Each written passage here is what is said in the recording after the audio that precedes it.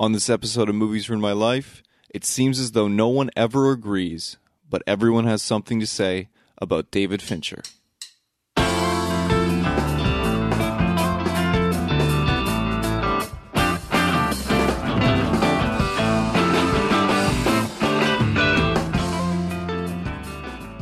This is Danny.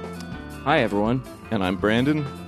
And David Fincher, my friend.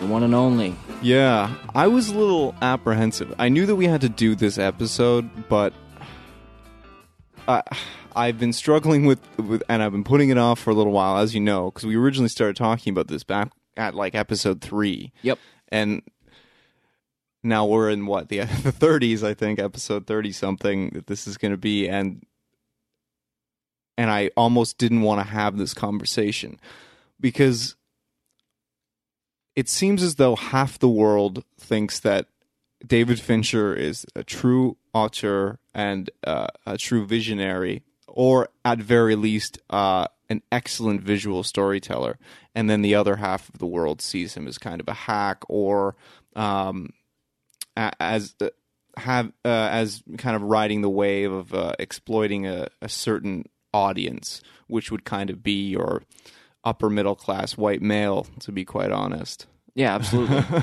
Yeah, absolutely. Of which we kind of both belong to. Absolutely, yeah. We are privileged white males. We're the type of people who would like Fincher. Yeah, so it does seem kind of odd to go down this road. But nevertheless, there's quality in his work, and we're fans of his work, so we have to broach it sooner or later, and no better time than the present. I thought it might be interesting to start off, just to warm us up and whatnot, with a first and favorites. First and favorite? Yeah. First one I saw was Fight Club. I went back after that and watched some. Yeah, Fight Club was first, and for a very long time it was my favorite, but current favorite is The Game. Right on. Yeah. Yeah, great movie. But just to get back to what you were saying there, I think maybe...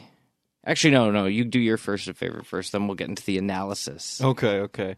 My first is actually Seven, and I love that movie, which we'll get into. I can remember seeing that with my grandma, because I think I've told the story before. Yeah, I used to, me and my cousin used to go to Jumbo Video in Brampton, right? Yep. Rent movies. You remember that Jumbo right off the 410, right? Yeah. And I'd go and visit them in the summer, and we'd go there, rent 3 or 4 movies, and then I'd watch them with my grandma. And I remember renting, she was a big Morgan Freeman fan, so I remember renting that and something else that he was in around that time. And that was the first one I saw, and I always kind of remember that as having this deep conversation afterwards with my grandma about that film, which is really, really horrific in all seriousness. Yes. To watch as probably a 13-year-old or maybe younger with your grandmother, but in any case... and then my favorite, I think, is Zodiac, although I've had the conversation with many people that it may have been better if it was a TV series like House of Cards or something like that, and it may have very well been the turning point that brought him to, say, doing a show like House of Cards, realizing the strength of a storytelling format like that, because I think that's what he is first and foremost, is an effective storyteller. Yeah, I agree. But... I love that film, partially because I have a really strong connection to true crime. I just like reading true crime books, watching true crime documentaries and whatnot, and knew a lot about the case that way. And it was interesting to see it play out through a filmmaker of that caliber's vision. I enjoyed it thoroughly, and yeah, it could have been. It was less about the case and more about all the people involved in the case and how it affected them, and it meant a lot to me in terms of changing how I look at even for example, a true crime book or movie or documentary or what have you. Right. Yeah, changed my opinion on it, so it's cool. Cool. Yeah. You had a point that you wanted to bring up. Oh yeah, well, I think The Division, like with Fincher, a lot of serious cinephiles don't like him because of his background in music video production and stuff. And which he's never really gotten away from. No. Like, he still kind of is a 90s MTV director. Yeah. In terms of a lot of his style, which is maybe why we like him, being that we're musicians and we grew up watching rock videos and music videos, Much Music, MTV, all the stuff. Like that was like the default channel on our TVs, most teenagers' houses in the 90s, right? Yep. So Yeah, and I mean, he also doesn't get the respect of a Tarantino or a Thomas Anderson because he's not a writer-director. yeah, that's a great point. But He's more of, and I apologize to anyone who takes offense to this comment, but he does have a little bit of a Kubrick side to him in that he tends to take something and adapt it.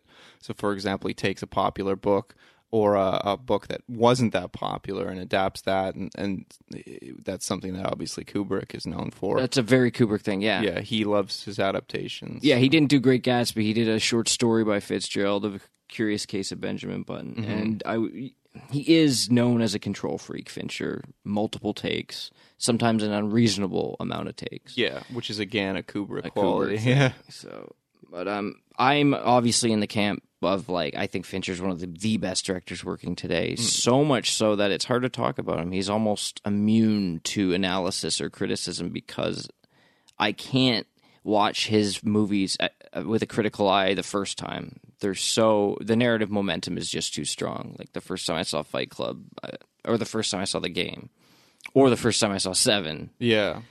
And yeah, Seven is a brutal, brutal ending. Mm-hmm. I remember Roger Ebert wrote his review and said it was the most shocking ending he'd seen since The Vanishing. I didn't know what The Vanishing was, so I immediately watched that after. And that ending, if you like the ending of Seven, I recommend The Vanishing. It is horrifying. Just horrifying. Could you explain to me a little more what you mean? I'm not following exactly. You when you watch a Fincher film the first time, you don't analyze it. What do you mean by that? I mean, like, I'm not picking up on. I'm not.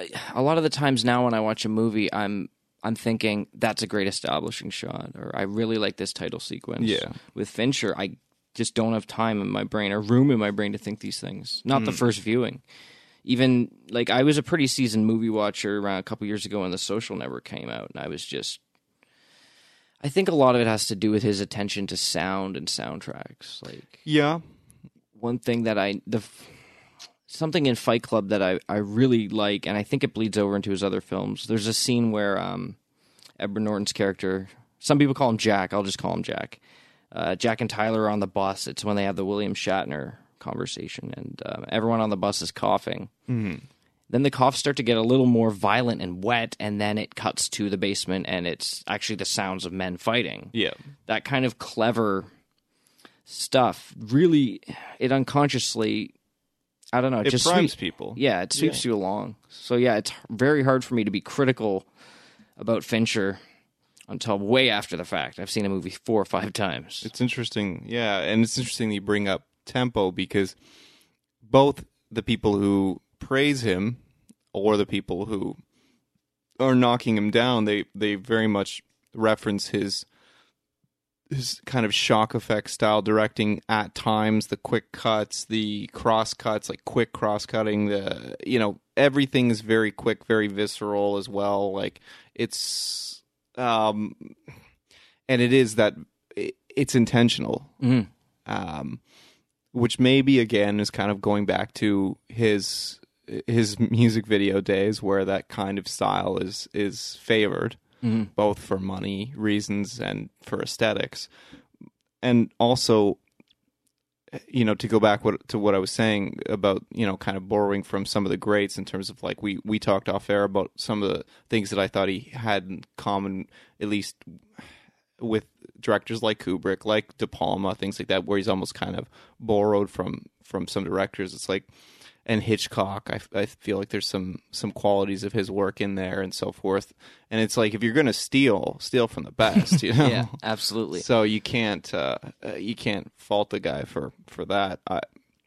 It is interesting though. I wanted to talk. You also brought up the aesthetics a little bit. He is very interesting when it comes to lighting. I really, really like his lighting because he's not afraid of light and different light sources. I find that really interesting. There's a handful of shots where you'll see that, well, say, for example, another guy, you mentioned Tarantino, the lighting in Hateful Eight is really unconventional, considering the kind of film it is. And the same thing applies with, say, for example, something like Benjamin Button. For example, he's got many light sources going on at that at the same time. Fight Club, definitely. He's got all kinds of light sources, but he's still a director that likes a very clean look. You're not talking about a J.J. Abrams Star Trek lens flare or, kind of borrowing from that 70s style shooting where it feels like you're there, or it feels gritty and real. You're not getting dirt on the lens or water on the lens, these sorts of things. And he's this weird mix of a lot of different styles, and it's almost like a young man who watched a ton of films, and I, if you look at some of his favorite films of all time, they're all over the board, and just put them all in a blender and said, okay, this is my style now. Right. And it's really cool. I was really interested to see that he's a big fan of Zelig, because that's a film that I would not take a look at and see any of the Woody Allen movie. Yeah, and not Really? see any of Fincher's style in at all. But Same here. I can't even think of. yeah, it's interesting. I love Zelig, but I wouldn't draw a comparison to the two. But it's interesting, for example, that that one just popped into my head. But I do see a little bit of, say, for example, fixed shots, master shot usage, these sorts of things that are in his style that maybe are a little bit of, again, borrowing from someone like a Woody or something like that, where. Yeah, so it's interesting. It's interesting stuff with this guy. That's, again, maybe that's going back to why people think that either that he is or isn't a great director, is that you can find all these little things that are in his work that he's kind of cherry-picked as quality things to do out of other work. I don't know. Yeah. And it's interesting. I mean, like, you sent me a video about Fincher. I think it was called, Every Frame a Painting? Yeah, that guy's wicked. Yeah, you should check out that video, actually. He does a lot of cool stuff. That guy mentioned... Tony, I can't think of his name. But yeah, if you just search YouTube, Every Frame a Painting. Fincher, yeah. And, I mean, he put a lot of emphasis on what Fincher doesn't do, which is interesting. I mean, like, he's very reticent to use handheld, like we talked about. Yeah, which is interesting, because I was telling you off air that I thought there was a lot more handheld in Seven. Yeah. Until I had it broken down for me by that guy. Yeah. Essentially, it's really interesting. And just thinking now of Fight Club, I assumed those fight scenes would have had it, but it was usually just a tripod static camera somewhere further back in the room. And then, yeah, and he likes a wide lens shot. Yeah, absolutely. Yeah, and as the movie progressed, the camera got closer to the fighters, but it was still not handheld. Even when Norton goes to town on Jared Leto, that's still non-human operation. So it's I don't know. It's really weird. And another major complaint that I remember when Fight Club came out is a lot of people were really bored by the first half hour of that movie. Really? Yes, because it was. I mean, think about it. Edward Norton. He's narrating in a pretty measured monotone. He lives an extremely boring life, which is the point. But until that movie gets going, I could see why someone would find it kind of, I don't know, sterile. Do you think that perhaps it's that they see some of themselves in it? Like the whole IKEA thing and maybe their cubicle and whatnot. Maybe that's why. Which is so interesting, because I also don't subscribe to the theory that people want to see real, gritty, true films. I've never believed that. Yeah, me neither. And so it is interesting that, say, for example, if you are hearing this, which I've never, I don't know, I don't hear a lot of people complaining about the beginning of Fight Club, but if you do, maybe a similar effect is happening where they're not comfortable with something that's almost like their real life. Who knows? Right. And then just stylized. Yeah, and there is that distancing effect of his insomnia. So, I mean, man, yeah. Well, we should talk about some specific films. What would you like to start with? Let's see here. We have an entire list right in front of us, starting with, we have Alien 3, which I have not seen. You haven't seen Alien 3? No, I haven't. Well, that's probably another reason why he's not respected.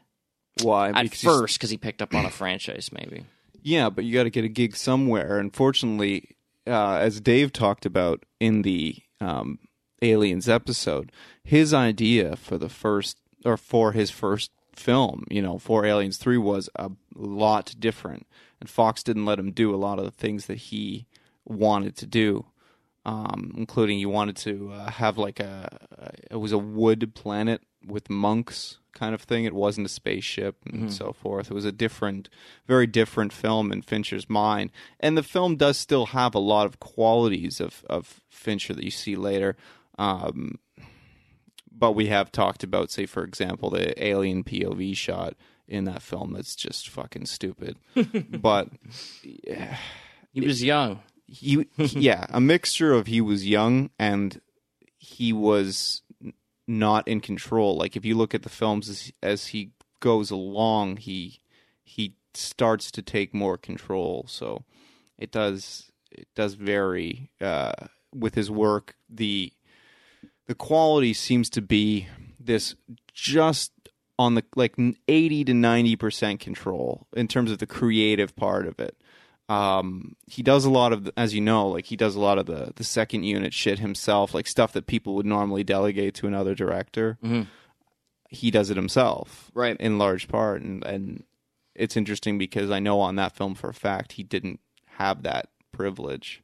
So, yeah. That being said, though, for example, I know, and I apologize to anyone listening who's a big fan of it, but like Benjamin Button, I'm not a huge fan of it, and I know he put his heart into that film and had like full fucking control in a lot of ways of that film, and I'm obviously wrong because 17 Academy Award nominations and countless other awards and box office numbers and everything else that you can hope for, DVD sales, etc. But I think he almost had too much control of that project. Yeah, I'm with you on that one. I mean, I don't know a single person who likes that movie. I don't know who these people are watching it. Douchebags. But I can't believe... So we have a list in front of us here of an interview Fincher did with Empire Magazine in 2008, and he listed his favorite films. And some of these I would never have guessed. Like you said, Zelig. Zelig, yeah. Some of these, for sure. I mean, Chinatown. He likes Chinatown. Of course. And you can see like Seven is... commonalities between, say, for example, Seven. Yeah, exactly. I'll just let you talk. What's interesting about Chinatown is like Jack Nicholson is in every single scene. Yeah. It's really hard to get a sense of the outside world, and Seven is very, very claustrophobic. Yeah. That police station doesn't feel like a police station in other films. It's not like crazy bustling. It's these two detectives kind of getting closer as friends, but I don't know. There's just so much. But also kind of exchanging machismo, see who lands on as the alpha, so to speak. There is that element to it, too. Yeah, and just the menace that just keeps... You can sort of feel it just getting closer and closer to like some kind of doom-laden resolution. And I mean, that video you just sent to me, what does Fincher say? Okay, so Fincher doesn't like handheld. Mm-hmm. He likes it to be on a track because he says here, and I'm quoting, "It doesn't have any personality. It's like what's happening was doomed to happen." Mm-hmm. And that's he likes an omnipotent kind of... That's the word he used, yeah. So, like, doomed, I think, is a deliberate choice of word because, I mean, of his major 90s film, Seven and The Game and Fight Club, there is that sense of menace. I think that's one reason why House of Cards is kind of running out of gas now. No, I thought that it ended at a real logical conclusion this last season. Yeah. I thought it was very tasteful. I just thought the last two seasons, pretty much ever since... I'm sorry if this spoils it for any of you, but I won't actually say specific titles. But once Frank Underwood achieves his goal, yeah, it did start to lose a bit of steam for me because maintaining that level of menace for what? It's in its fourth season now or fifth? It's completed its fourth season, yeah. But he's exec producer on a lot of those episodes. He's not, like, say, for example, like Robin Wright directed a handful this past season and whatnot. So, yeah. And a lot of other noteworthy directors. My brain is drawing a blank here, but he only directed, I think, the first few episodes, if I'm not mistaken. Yeah, and the pilot was fantastic. Yep. So, but in any case, we went from Aliens 3, which we don't have much to say about, obviously, because you haven't seen it, and it's probably one of my lesser favorites in that series. So we've already kind of been talking about 7. Let's continue on a little bit with 7. This is the first time he's working with Spacey. before, obviously, House of Cards, which you can count it, you can not count it, whatever you like. And also the first time that he's working with Brad Pitt, who is the most prevalent in his body of work. That's right. Yeah. Yeah, I mean, Seven, you were talking, about, he's kind of the heir to the Hitchcock, Brian De Palma thing, and Seven probably has that's a big reason why. I mean, Gwyneth Paltrow's character is just the, very domesticated, very, not one-dimensional, but she doesn't get a lot of screen time, and she just ends up being fodder for, Yeah, you basically get enough time with her to grow emotionally attached to her. Right. Yeah. And, I mean, it's just, it hits so much harder that she hadn't committed any of the deadly sins. It was John Doe's own sin of jealousy. Like, it just hurts so much more. Mm-hmm. And so, yeah, I mean, it's... Now, seeing as we were talking about that particular film and also the video that Every Frame of Painting, we keep bringing it up because I sent it to you today because I think it's a really well done video on YouTube, and you should check out his channel again, Every Frame of Painting. It is interesting, as much as he has a valid point with everything that he's saying about Fincher's angle choices, shot sizes, etc., etc. This film bothers me because his style is a little overt in this film, for my taste. Nowadays. Yeah. Oh, yeah, I think so. Yeah. Because you have Morgan Freeman, you have Brad Pitt, you have Kevin Spacey for a small portion of the film, as well as the film being sprinkled with a handful of other wonderful actors. And for a guy who, in all seriousness, is a director as he's aged, and maybe my tastes have moved along with David Fincher a little bit, so looking back, my problem is I don't think he would make that film the same way now, like at all. I think he could tell the same story with a lot less work, and it just seemed like it just seemed like he was. It didn't matter that you had Morgan Freeman or Brad Pitt or Gwyneth Paltrow or any of these people in the film, because it could have been you could have done that same film with anyone, with a guy off the street, and the camera work and everything was literally being that movie in particular. He was very much turning his actors into puppets and using the camera to tell the story. I don't know. Maybe I'm being hard on it, but no, I think that's an excellent point. He doesn't use the actors' capabilities. It's a very atmospheric police procedural, pretty much. And yeah, so maybe I should step back, although I was going to anyway, on the whole Kubrick thing, because, say, for example, as much as we talk about Kubrick doing a lot of, we talked about his use of the one-point perspective and stuff like that, which is a prevalent shot in his filmmaking. It's like throughout his catalog. It's interesting because he does.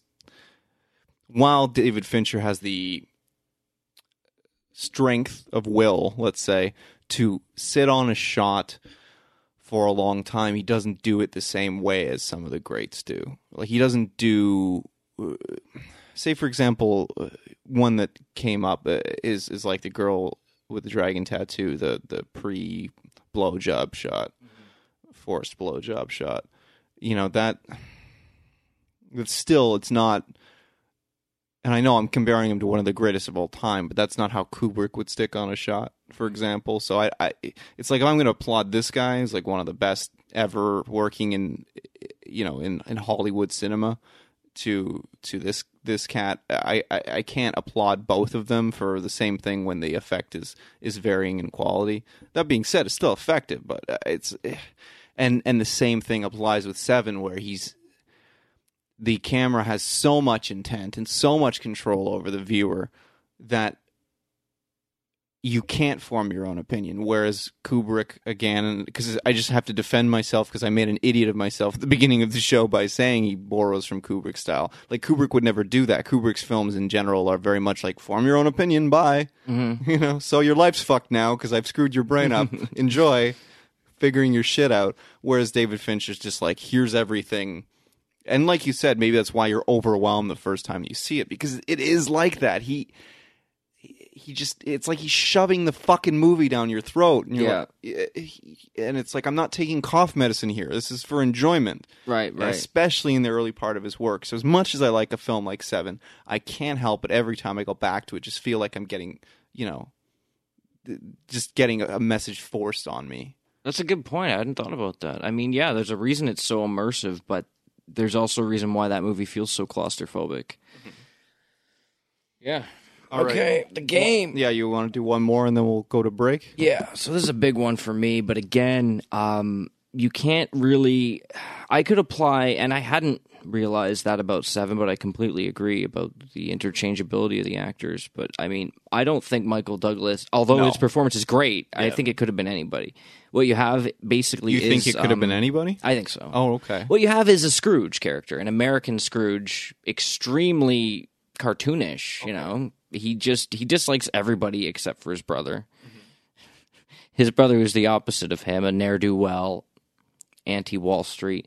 So for those of you who haven't seen it, essentially you got this guy from Wall Street, basically Michael Douglas from Wall Street, placed against his will into circumstances that dramatically change his worldview, but the narrative momentum is akin to that of Speed, I would say. Yeah. It moves so quickly, and you have basically this rich guy, a 1%er, in circumstances that afflict the 99%, and how he reacts to that, and the spectrum of human emotions he goes through, all while trying to protect himself because he's in imminent danger the entire time. Yeah.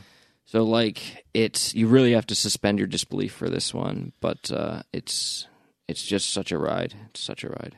It's interesting too. We talked a little bit before about like how Fincher is a director for the plight of the upper class white male, and this film is very much like that. Like he's basically just pissed because he's like, I haven't got any money, and no one believes me. I'm not and rich I have no anymore. Credibility. Yeah. Like, I can't exude my will onto people, and no, that's a good point. And so life sucks. Yeah. I used to be powerful, now I'm not. But one creative cut I will mention from this movie, The Game, you have Michael Douglas in a diner, and I think he has about $2 left in his pocket. And he says to the diner, which is full, like, may I have your attention, please? I have $2. If I could please get a ride back to Los Angeles. And crickets. No one answers him. Cut. And he's a passenger in a truck cab sailing down the highway, and he's sleeping. What I love is that Fincher doesn't show the trucker coming up to him saying, I can give you a ride. And I don't even know if he filmed it, and I hope he didn't. I hope he had the sense not to. Because we don't need that.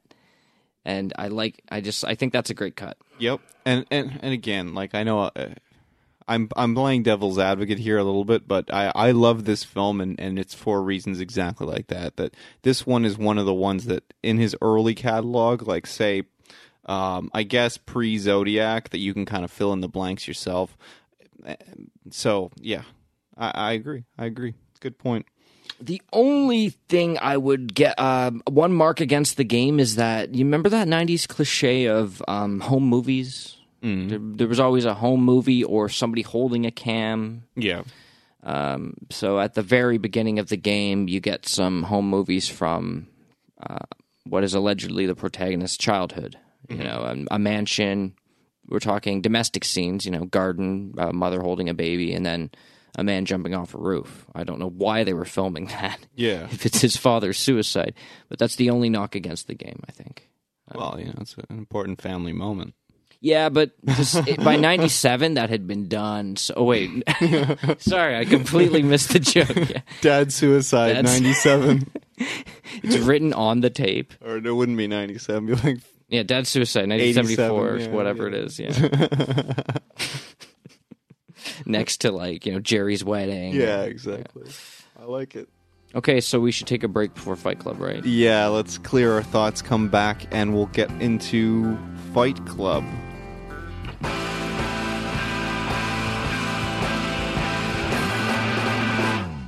If you have an idea for something you'd like to hear on the show, please email us at show@moviesruinmylife.com or reach out to us on Twitter. And however you're taking part in this episode, please don't forget to leave comments, share, reach out to us so we can keep the conversation going.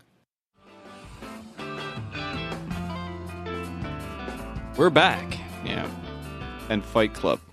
You want to kick this one off, my friend? Sure. Yeah. So the first time I saw Fight Club, I was really blown away. I thought it was a fantastic movie, and I was obsessed with it. I bought the VHS, I bought the DVD so I could see the deleted scenes, and just the opening title sequence through Jack's brain, and then it comes out through the gun, and he's got a gun in his mouth. It's a pretty wonderful opening, but and just the the feeling of male disenfranchisement and frustration at advertising, but and so to counter that with this anti-materialistic worldview where you take out your aggression fighting and you start something like Project Mayhem and lash out against the world that promised you things but you don't have them. So, but now I don't subscribe to that worldview anymore. I would like a comfortable home at some point. Yeah. I've got plenty of IKEA furniture. Yeah, exactly. And I mean, something that I'd find interesting is, there's a scene where Tyler Durden, gorgeous Brad Pitt, is in the bath with a face cloth over his eye, smoking a cigarette, and Edward Norton says his father advised him to get married, and he's like, I can't get married, I'm a 30-year-old boy. And Durden says, we're a generation of men raised by women. I'm wondering if another woman's the answer that we need. Stuff like that. It takes on a whole different meaning when you realize that Chuck Palahniuk is, he's gay. Mm-hmm. And not in a bad way, it's just, obviously not in a bad way, but I mean, if he's the kind of guy who's not sexually interested in women, the line does take on a different meaning. Mm. I didn't realize that when I first saw it. I just thought he meant we should we should be men going our own way in this kind of society. But, I mean, it still holds up as a well-made movie. Yeah. It's interesting that you mentioned the whole, men, or the pro-men movement, so to speak. And that movie is kind of a jump-off point for a lot of these, men's right kind of people. And it makes me laugh because it's not the point of the film. It's not the point of the book at all. It's... in its essence, they're both kind of character studies in a roundabout way, and they're both just a series of questions. Mm-hmm. Maybe not, and yeah, this is why I like, even to this day, even though I don't hold it in such high regard as I did when I first saw it, I do respect the fact that they don't answer a lot of the questions that they ask, and that's I appreciate that. Yeah. Now, we talked about this in another panel. You and I both concurred, I think, that we like the movie better than the book. Yeah, I do. Much better. A lot of things come together a lot better for me. And something worth noting is I think that as you go through Fincher's body of work, he does have that. He has the sense of how to make a film versus a book. It's not a straight adaptation. You still get those surprises, those things that are important to you. Mm-hmm. I mentioned that being important to me as a film goer, and I think one of the comic book month episodes, especially for, say, someone like Palahniuk, who we all read around that time. We were talking off air about Survivor and Choke and some of the other. Yep. Although I would say Choke is a better book than a movie. It's definitely the opposite. Although of Fight Club. Sam Rockwell is perfect. He's the best part of that movie. Yeah. But you could put Sam Rockwell in anything. It's the same as he's the best part of Iron Man 2. And even in that Marvel one-shot that he's in as Justin Hammer, the post-credit sequence.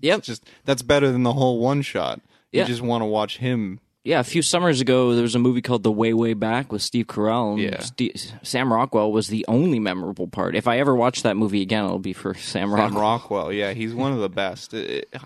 He's got something special about him. It's just this energy that's just so welcoming.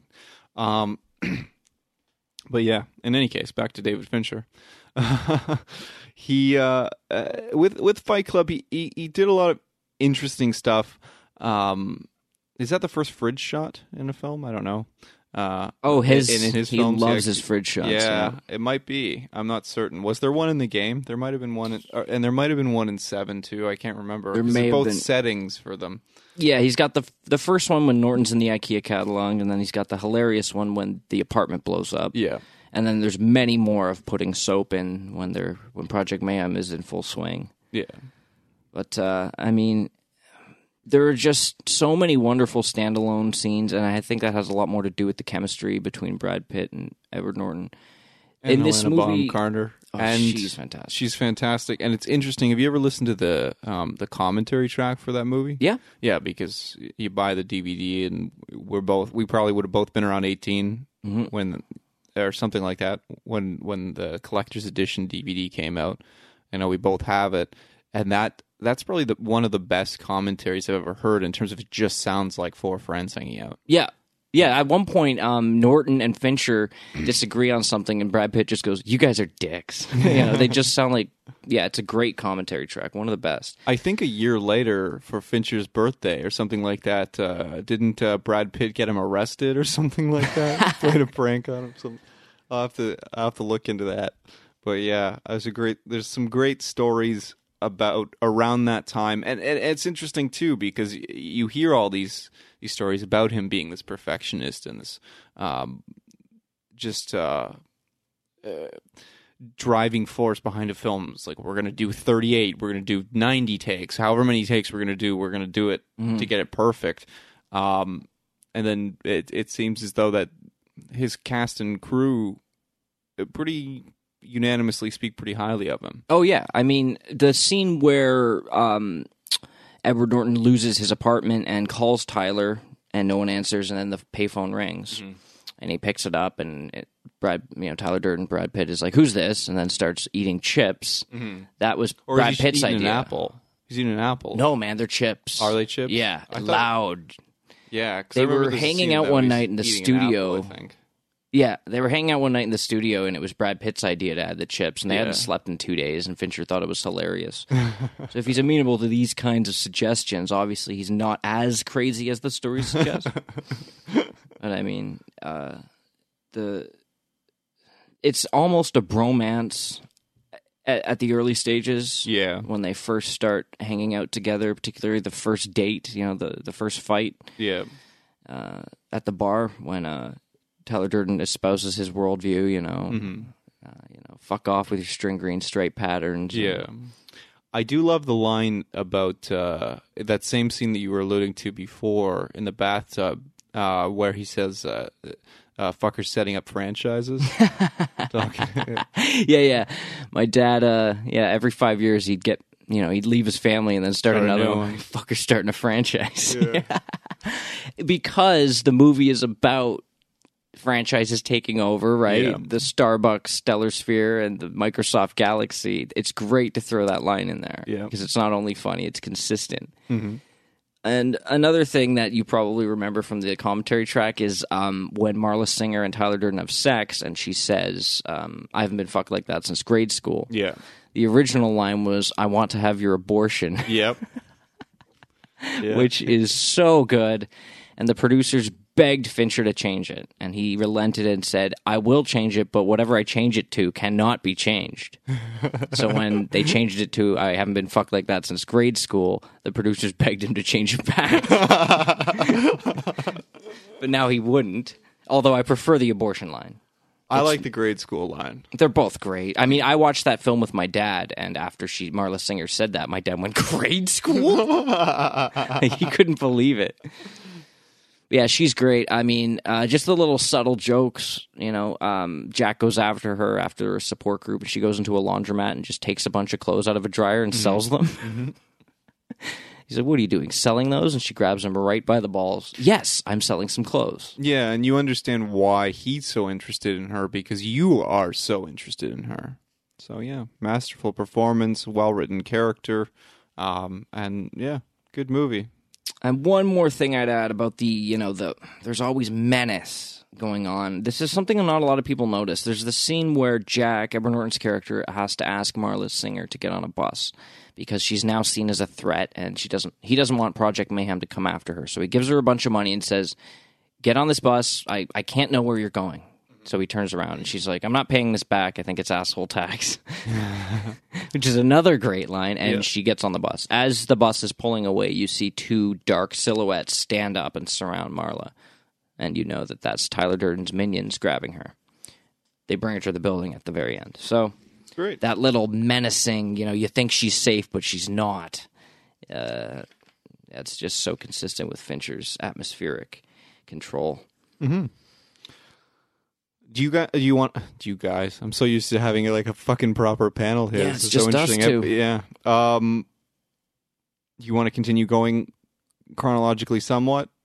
We'll do a little bit on Panic Room and Zodiac, or do you want to start melding them, or how do you want to go? Oh, we could start melding them, I guess, because like now we are done with what we would call, his. Some would call him his glory years or his early stage. I think Fight Club definitely marked the end of a certain era for Fincher. Yeah. One thing I do like about Panic Room, and you had mentioned off air, sorry, that Jodie Foster was in talks to be in the game, right? Yes. Okay. Originally, she was Michael Douglas's sister. She was ousted and then later sued Fincher's company. Apparently, there was no bad blood because he cast her a couple years later in the Panic Room. Yeah. So Interesting. yeah, I'm a huge Jodie Foster fan. Me too. That's why I watched the Panic Room. I didn't know it was David Fincher. I just knew it was Jodie Foster. Exactly. Same thing. Same reason I watched the Brave one. 2 reasons: Jodie Foster and Mogwai. Yeah. That was it. Because Auto Rock's in the commercial, and I don't think it's Auto Rock. Yeah, it's not in the movie at all. By the way. I hate when they do that. Yeah. Come on. It's like the theme song for the movie now. Yeah, listeners, Auto Rock is track 1 on Mr. Beast. Yeah. Mogwai record. That's pretty It's a pretty great tune. There's one called Friend of the Night on that album. I would Google. That whole record is pretty strong in all seriousness. Yeah. Panic Room, I really enjoyed Forrest Whitaker in it. I really enjoyed a lot of things about the film that more are indicative of the acting for the very first time in his body of work. So you see Jodie Foster interacting with, is it Kristen Stewart? Yeah. Yeah. And then you see kind of like this domineering figure in Forrest Whitaker, at least in terms of with his I guess criminal counterparts is a good way to describe it.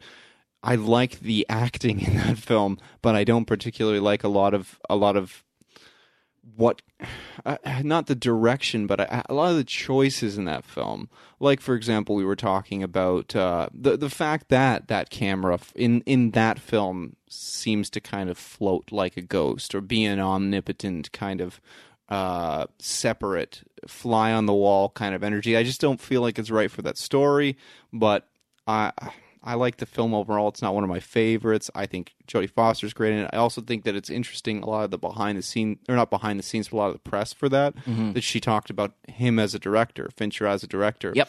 And I respect her a lot in the same light. Obviously, she's got a new movie coming out, or just came out when people hear this, with Clooney, right? And she is a great artist and a very, very smart lady, a wonderful actress. And so for her to speak so highly of him means a lot to me. Like it reaffirms maybe I wasn't wrong when I was an angry 18-year-old and I enjoyed his films. Maybe it's okay to still like his movies. Yeah, an endorsement from Jodie Foster is different. I mean, she's worked with heavy the finest, weights. yeah. Martin Scorsese, Roman Polanski, even a couple years ago with what was it? Oh, it was a great movie. I can't remember the name of it. Carnage with Roman Polanski. So yeah, I mean, she's not going to.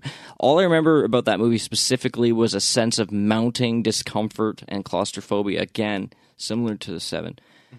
But yeah, Fight Club probably marked the very beginning of his really working with actors.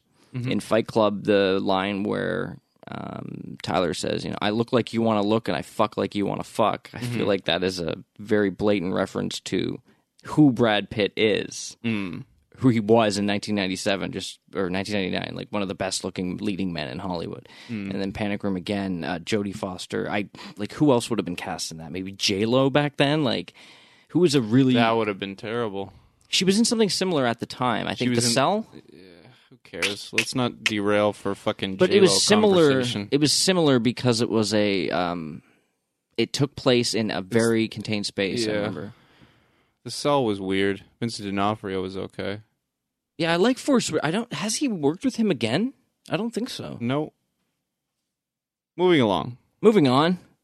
Zodiac. Yeah. Now this one I have a strong fondness for. Fincher actually gets quite a bit of praise for the aesthetic and the attention to detail, which we've alluded to in previous parts of the episode, particularly in the opening. This film is interesting because I love that handheld shot, ironically enough, that follows the two detectives while Mark Ruffalo's eating the animal crackers. Mm-hmm. I think that's the taxi murder, if I'm not mistaken, when he kills the guy in the back of the taxi. The film also has one of my favorite shots, close-up shots I've ever seen in a film, and it's so interesting because the camera doesn't move to be a close-up. The actor brings the shot in, which is, of course, the tell me, is that gun really loaded? And then he brings it in, and you see it's essentially POV of the character, and you see Zodiac pull out the cartridge. So you have a still camera, and he moves the gun into it, and then the gun comes into the frame. Yeah, and that's the close-up of the gun as he takes the cartridge out and shows that it's loaded. Wow. Yeah, it's beautiful. Really, really cool. Also,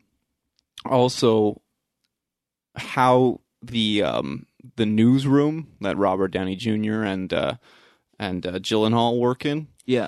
His shot is really interesting, and that goes back to some of what we were kind of alluding to, both liking and disliking about Seven, in that a lot of the camera work, again, drives how you're supposed to feel, the suspense, and or if you're supposed to be involved in what they're talking about, or if you're just kind of supposed to know what happens, these sorts of things. But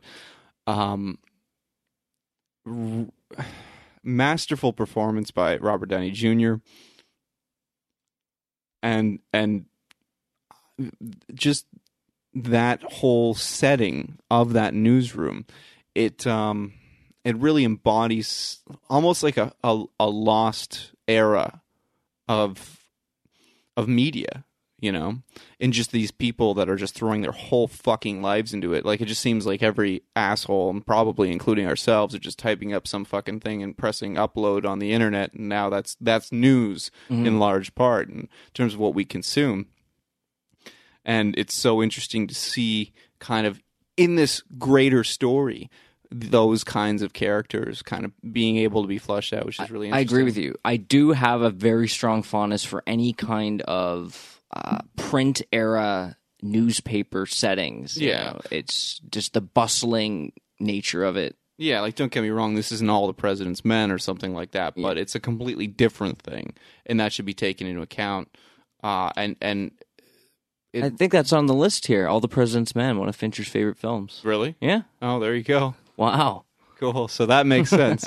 But yeah, that's a beautiful, beautiful example of what you can do in a newsroom with exposition really driving the story in large part. So and Fincher has totally learned from that. So you know, very cool.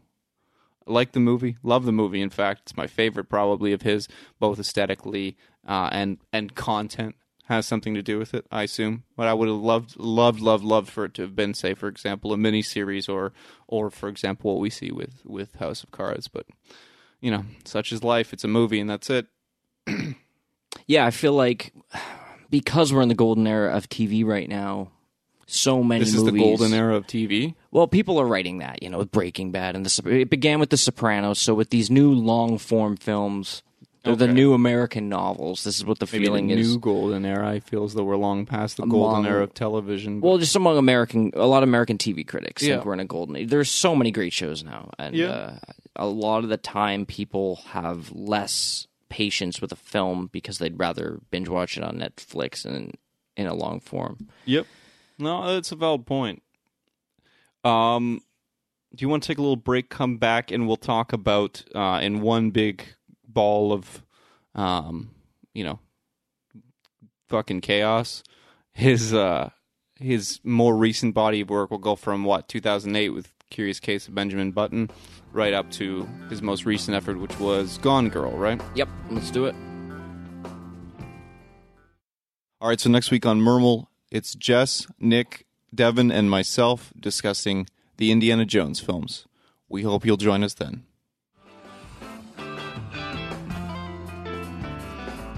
All right, so we're back. And let's talk about Fincher's four most recent films. We're going to jumble them all up and just kind of go off in chaos. I want to say right off the jump, as I already said, not a huge fan of Benjamin Button. Not part of it's probably the subject matter. It's just not appealing to me, especially coming out of Fincher's body of work up to this point. It is a bit of a curveball, which I respect. It is. It's strangely poignant, but that's not really what most people watch this guy's movies for. Yeah, so. you expect to be an angry man boy when you're watching his films. Like, that's just the nature of Fincher, but I'm not going to hold that against him. It's a quality film. I do think that both this film and Social Network, though, and I know you're a big fan of Social Network, they can be, as much as they're brilliant and very tasteful, they can also be a little fucking obvious. And with their imagery, like, as much as he says, or as much as he's developed as a director, say for example the use of what's the scene in Social Network where they're in the kind of court proceedings or closed proceedings. Yeah, the deposition. Yeah, the deposition. Deposition, sorry. And you know, I heard someone talking about like how fucking cool that like cut to the empty chair and Andrew Garfield's not there and blah blah blah. That's fucking dumb. Like, I don't like that because I know that you're not friends anymore. That's not symbolic of anything. Right. Like, I've been watching the movie. So like we know Garfield's not there, right? Yeah, like again, this doesn't strike me the same way that, say, for example, the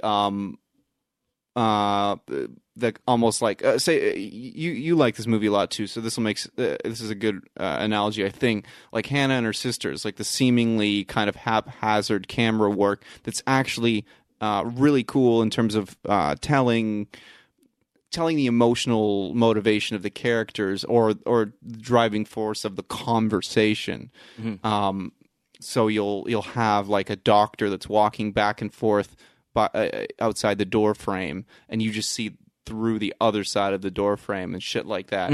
Like that makes sense because the doctor sees like 65 of these fucking hypochondriacs every day. Yep. And it doesn't really want to deal with Woody Allen's character. Right. You know, and shit like that. So that I understand why they did that, and I understand why some of those scenes exist in Benjamin Button. I'm drawing a little blank. I had a really good example of it, but it happens quite a few times where I keep thinking like, oh wow, that's a really obvious reaffirmation of something that if I don't know at this point, you should just either like have a fucking ejector seat in the theater to like bump me out of it, or you should have a mallet ready so you can come down and just crack me over the fucking head because I'm useless anyway to society. Yeah, I think it's his wife talking to him and he's not in the doorway. Yeah. But like it is blatant. It's really hard to do that, to try to convey the absence of presence. It's not just absence, it's somebody missing.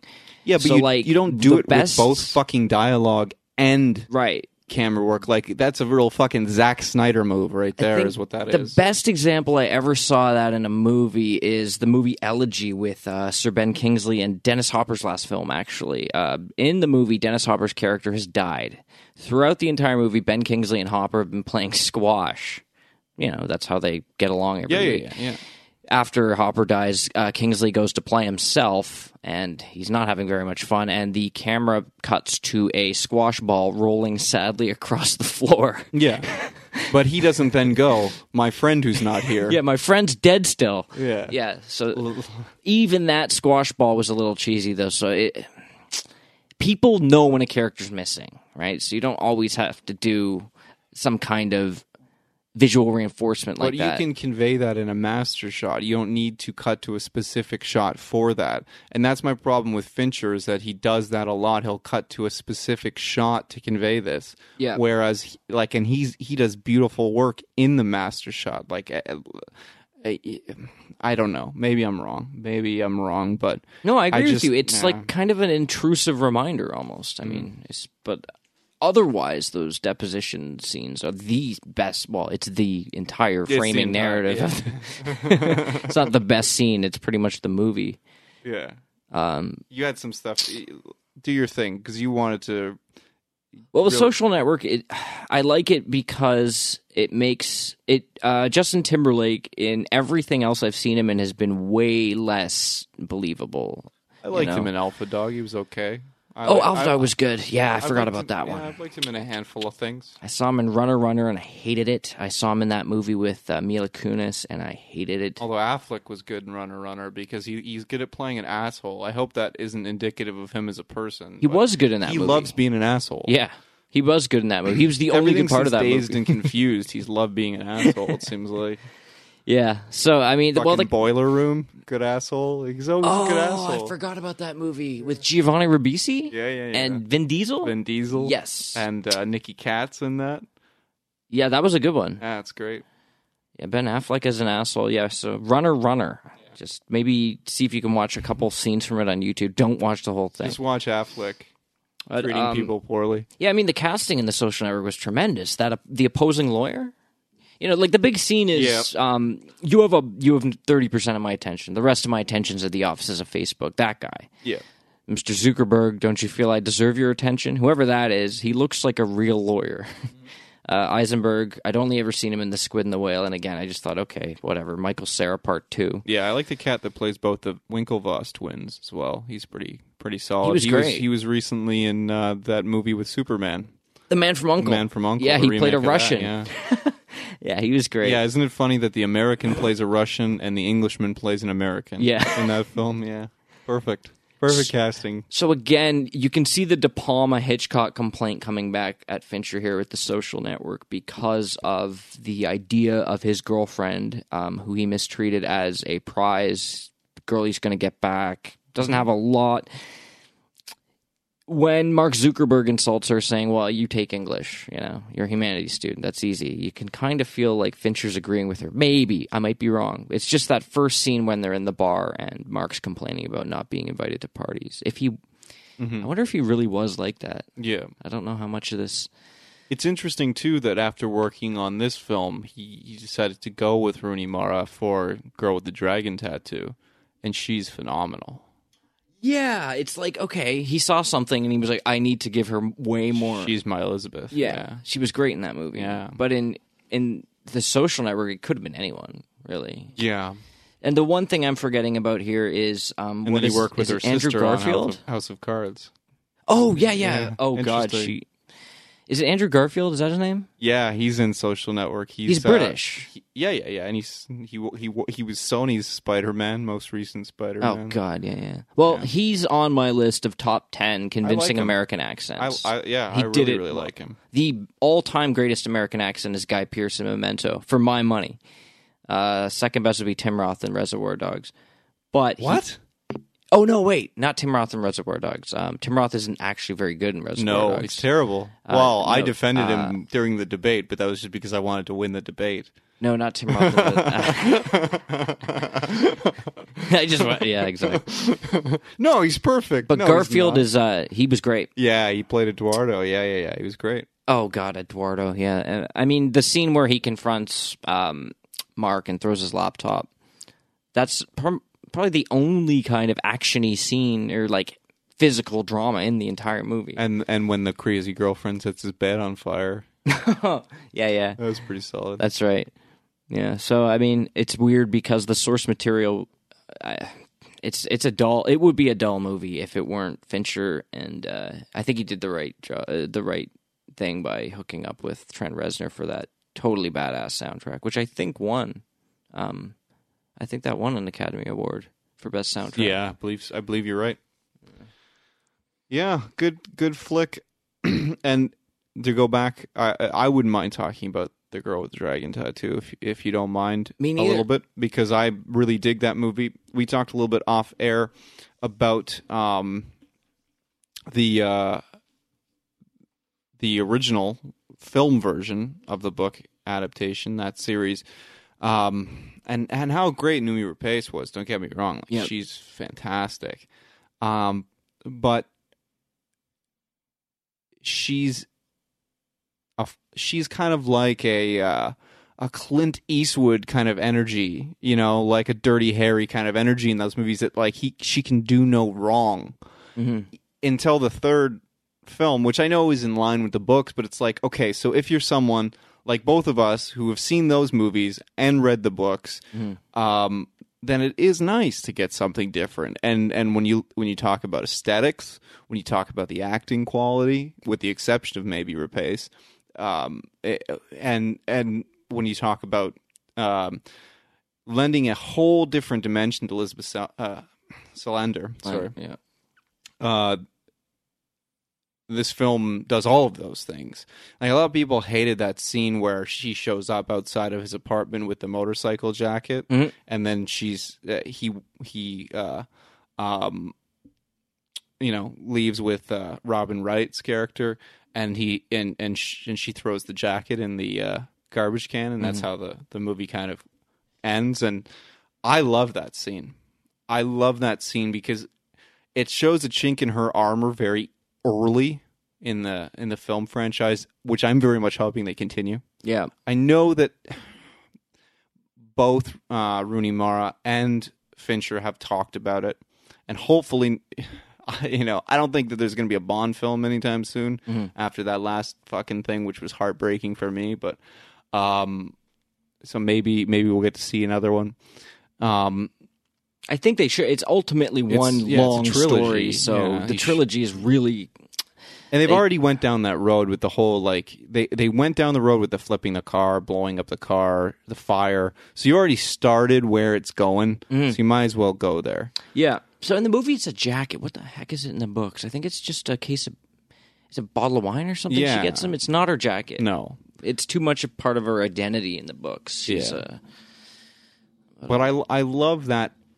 I love that switch that flips, because it shows her both as strong because she's willing to instantly move on, but also that she's still vulnerable, and that means a lot. Not just the relationship with her and her previous caretaker, but that she's still sharing herself with the world, she's still able to cultivate affection for somebody, and I mean, it's just that she's so fiercely loyal. If she sees any indication of betrayal, that's it. But that resentment just emphasizes that she's not indifferent. She has a lot of feeling.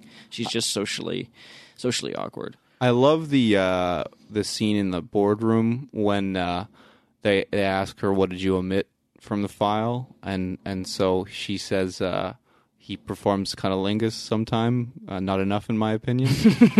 That's a great moment. Yeah. And I want to mention that is it a Yeah Yeah Yeahs cover, or is it just Karen O doing that cover of Immigrant Song? That's the opening. I don't know. I think it's just Karen O. I don't think it's the band. Unnamed band. Yeah. Karen O and Unnamed Band. Good cover, man. Yeah. That is a really good cover. Yeah. Well, you and I have a history with we bought that second record when it came out, Show Your Bones in 2000, and we both preferred it to the first Yeah Yeah Yeahs. Yeah, we got into a fight with your drummer at the time about it, like, on the internet. Yeah. Yeah. But I mean, I did like... Oh, God, I'm drawing a blank. He's extremely famous, and who is the guy Plummer? who plays Michael Blomkvist? Oh, Daniel Craig? Daniel Craig, yeah, Daniel Craig. I said Bond already. Sorry, yeah, Bond. I assumed you were going with Christopher Plummer as the elderly gentleman whose niece has gone missing many years ago and all that. I also just like the aesthetic of the film overall. Way, way better. It's just a beautiful, beautiful film. I can watch this film over and over again on fucking mute because it just looks great. Yeah, and there's a lot of, like, in any interior scene, there's a lot of muted, unless they're at the office, like muted greens, and like the couch will kind of bleed the entire light into the room. And yeah, again, it's Fincher's lighting. It's like different from movie to movie, but it does have this consistent kind of thrust to it. And Stellan Skarsgård, I think I'm pronouncing that correctly. Great actor who a lot of you guys probably know from his role as in the Thor films. As the professor in those films, who you shouldn't just know him for that because he's fucking amazing and has been around for a very long time, but just a really compelling villain that when the switch flips, you're not surprised because you were always a little bit creeped out by him. Yeah. And it's such effective storytelling. It really is. It's just it's wonderfully acted, and I have no complaints about this film. I think in the wrong hands, this could have been an absolute piece of tripe in terms of something released for the American market. Yes. And they somehow turned it, or not somehow, in Fincher's hands, turned it into a film that you can watch and enjoy multiple times. So, yeah, it's a good one. Mm-hmm. It's a good one. Gone Girl. Gone Girl. All We right. ended up doing these chronologically anyway. Yeah. We were like, oh yeah, we're gonna do Chaos. Fucking. So Gone Girl, I watched the movie right after finishing the book. And when I was reading the book, there's the scene where now his wife has gone missing. He's contacted the police, and it's a couple days later, and he's called a press conference, and the media shows up. And when they start taking photos, he smiles. Yeah, so good. He doesn't do it on purpose. It's just because he's not thinking. He's used to smiling for the camera. Yeah, well, it is interesting, too, because they're both that way, where they both have that, they're putting it on. Yeah. What other people expect of them. Exactly. It wears them down. It's so in the book, when he smiles, as a reader, I was like, oh shit, he's in trouble now. Mm-hmm. You don't do that. Because there was a case of some guy in California who looked too disinterested, and at the press conference, it turned out he'd killed his wife. So in the movie, I was waiting for that scene. I was curious to see whether Affleck could pull it off, and he did. That smile is just so insincere and limp. Oh, he it's just fantastic. looks like a douchebag. It's perfect. May I go off in a bit of a departure here for a moment? Sure. I always love this. To go back to, as I said when we were talking about Zodiac, I am a huge fan of true crime stories, documentaries, books, and one of the things that always makes me laugh is interviews with a given detective on a case when it ends up being the spouse. So, for example, a man or a woman is found dead, and it ends up being the spouse. The police always have some kind of retelling of an interrogation where, or just a discussion with them where it's he was very upset, like noticeably upset, or he was vacant of emotion, or his response was almost too perfect, and it's always fucking different. You know, like there's no consistency. I love how in retrospect they're always like, oh yeah, he totally did it, and we knew right away. Regardless of the reaction, they can make it retroactively suspicious. Yeah. You know, I knew that she killed her husband because she was void of emotion. I would be strung up for fucking murder charges. Like, if any of you ever, like, if any of my friends or my family, like, even an ex-girlfriend from a fucking decade ago was found dead, knock on wood, like, I don't want that shit to happen, obviously, but if they were, if they knock on my fucking door, I'm fucked because I don't respond. You know, my grandfather, who was one of the most, I have a fucking tattoo on my arm of his fucking initials, Danny, and when he passed away, I was in the room, and I didn't cry for a week. Yeah. Afterwards, I'm fucked if anyone ever gets murdered around me. Yeah, man. I'm going to jail. Yeah, some people are just, it's shock, And right? so I felt for Ben Affleck in this film. Yeah, me too. Because I would be void of emotion. I wouldn't have a response. So I personally, I know that you said that you were a little underwhelmed because of just reading the book and then watching the film. I still like the movie. I loved the film. Yeah. I loved the film. And, I thought it was fantastic. The casting of Neil Patrick Harris was absolutely perfect, I thought, because in the book, the guy is just a slimy creep. He does take care of her, but he takes her to this, like, basically a compound. There's no way out. The walls are 10 feet high. She essentially has to do what she does in order to get out, and brilliantly. But I mean, reading the book, I'm like, this guy's just the worst person. And Neil Patrick Harris did it just perfectly. So yeah, but he doesn't do anything wrong to her. Oh no, you're right. Fucks him up. I mean, but aesthetically, it would appear again that way. Yeah. So don't get a safe house, people, if you plan on Yeah. You know, if you have any crazy exes in your past, either don't get a safe-looking house or don't let them the fuck in. Yeah. One or the other. He should have known, actually. No, he wouldn't have known. He's obsessed with her. So, that's true. Yeah. So, are there any? Well, is there anything else you want to say about Gone Girl? Yeah, I love Rosamund Pike in this film. That performance stands out in my mind. I think in a less capable actress's hands, it could have been pretty flat, you know, because you have to realize that you at the same time are falling in love with this woman through the eyes of Ben Affleck's character and despising her through essentially her own eyes or through her own narrative that's going on simultaneously. So the casting is excellent, and I really, really enjoyed this film. For anyone who thought maybe he was falling off a little bit, which they're stupid in terms of it. I know there was a lot of negative criticism around The Girl with the Dragon Tattoo just because people were so in love with the book and the first wave of films.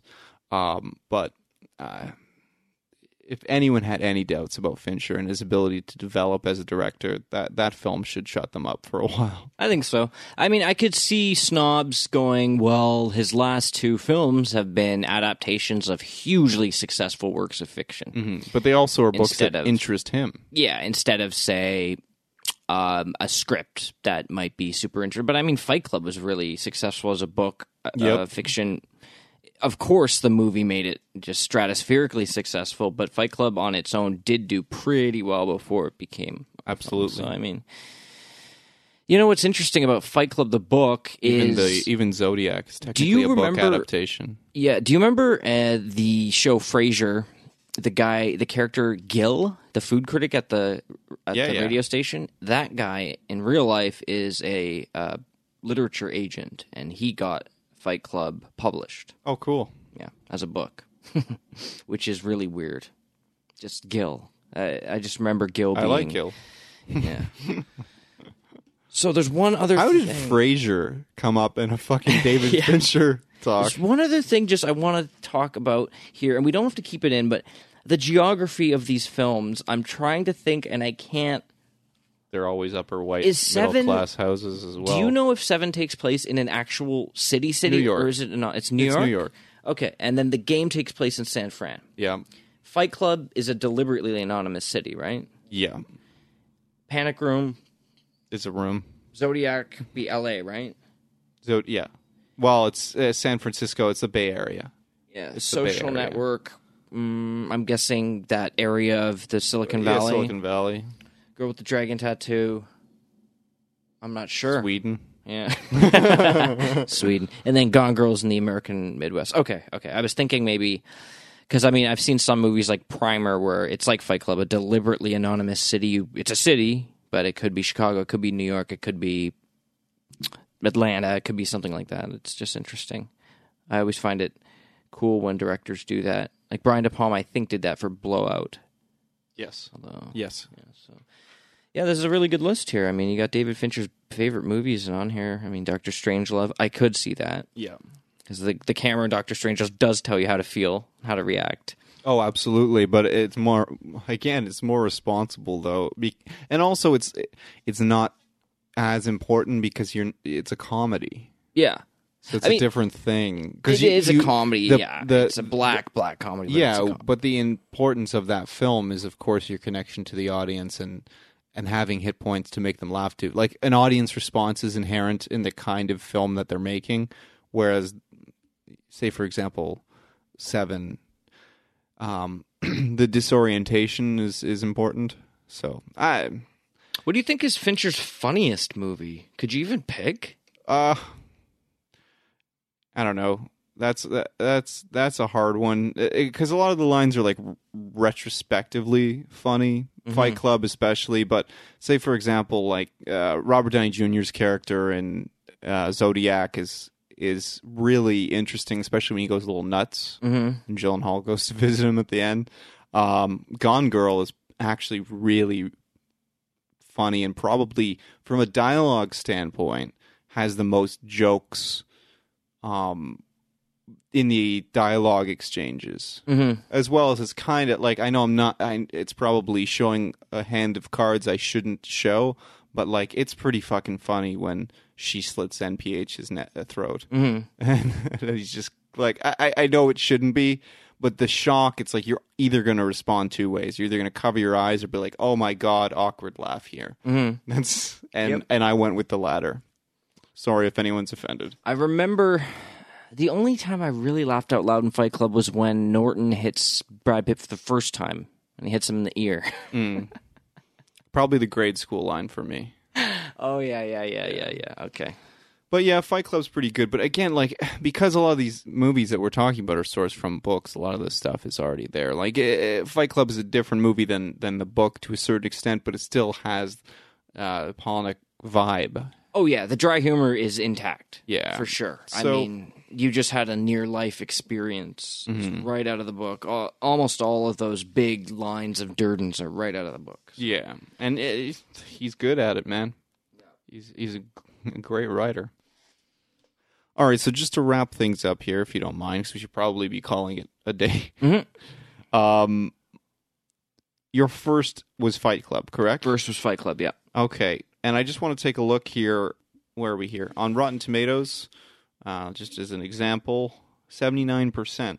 That one sits a little bit higher on...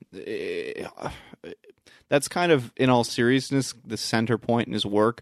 There's stuff that's about the halfway point, because stuff that sits below that is like Benjamin Button, Alien, or his endeavor with Alien 3, or Alien Cubed, I don't know. And then the films that sit above it are, for example, Seven, The Game The Game is below it, which is dumb, but whatever. Zodiac is above it, 89%, and Social Network, which you said was your favorite, was at 96%. So it's funny, the two movies that we picked as our favorites, you said... No, I said The Game, but I do love the Social Network. Oh, okay, my apologies. It's so right Social underneath Network it. is at 96% on Rotten Tomatoes, and Zodiac at 89%. I had no idea people thought that way of the Social Network. Yeah, That's I'm surprised 96. to see the Benjamin Button ratings. Apparently they agree with us. Yeah. But in any case, and...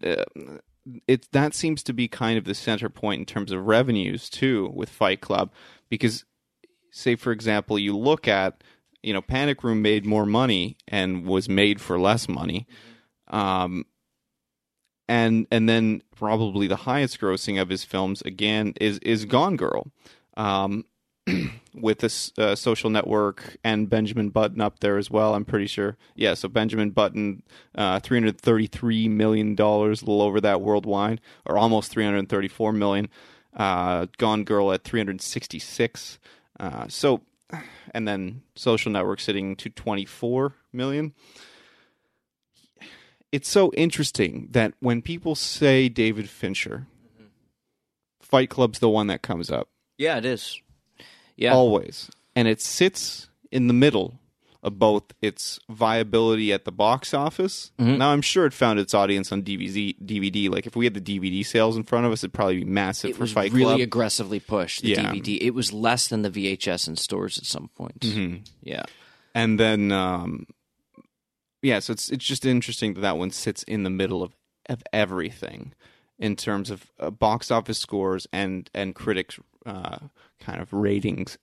Yeah. It's so interesting. Maybe because The Game was a bit of a sleeper, but Fight Club, it was really the arrival of a talent, and people were, okay, this guy is not going away. I mean, he's got Brad Pitt. He's got, and it's such it is a divisive movie, and it's really found a place in pop culture. I mean, everywhere you go, you hear someone doing a variation of the first rule of whatever club, don't talk about whatever club. That's probably the only line that's lived on, actually, now that I think about it. I haven't been fucked like that in grade school. Isn't that important anymore? That's too bad. Yeah. Says something about our society, I suppose, which is probably positive. Yeah, I don't know. This guy's a hard one to wrap up now that we've opened this can of worms, because you can go in so many directions with him. It seems like he will either, I mean, if the last three of his four most recent films have been adaptations of literature, But then the one No, the last 4. All 4. The Social Network is based on a book? I believe so. Maybe. I didn't know that. Yeah, I wonder if he'll go on to do another one. It is interesting. Yeah. All right. Shall we wrap it up? Yeah. Well, thanks for listening, guys. Remember, this is just the beginning of the conversation. We want to continue it on with you and this guy. I feel like we have just opened a Pandora's box of hatred on either side of the David Fincher line in society. So feel free to, and I encourage you, in fact, get in touch with us this week. Tell us what's your favorite Fincher film. What's your least favorite? Do you like him? Do you think he's an auteur? Do you think he's a hack? I don't know. Don't yell at me. Don't be too mean. Yeah, if you like Benjamin Button, I'd love to hear why. Yeah, that's a good one. All right, so you can reach us at on Twitter at Mermel Podcast, at MRML Podcast. You can also email the show at moviesruinmylife.com. And Danny, do you want to offer up your Twitter? Yeah, my Twitter is at Leafs Love Hurts. And I'm at Not Brandon Fleet on Twitter. If you're listening to us on iTunes or Stitcher Radio or SoundCloud or any podcatcher, we are on most of them. And if you can't find us on your choice podcatcher, please let us know and we'll rectify it. But thank you for listening. And this has been a lot of fun, surprisingly. I was really worried about this episode. Yeah, me too. Yeah. He's not easy to talk about. He's a lot easier to watch. So I'm glad it went this way. All right, so remember to subscribe to the podcast. We got a lot of really, really cool stuff coming up. I think you're really going to enjoy some of the surprises that we have coming in the coming months. So please subscribe, comment, rate, review, whatever there is to do on whatever podcatcher you're using. And thanks for hanging out with us.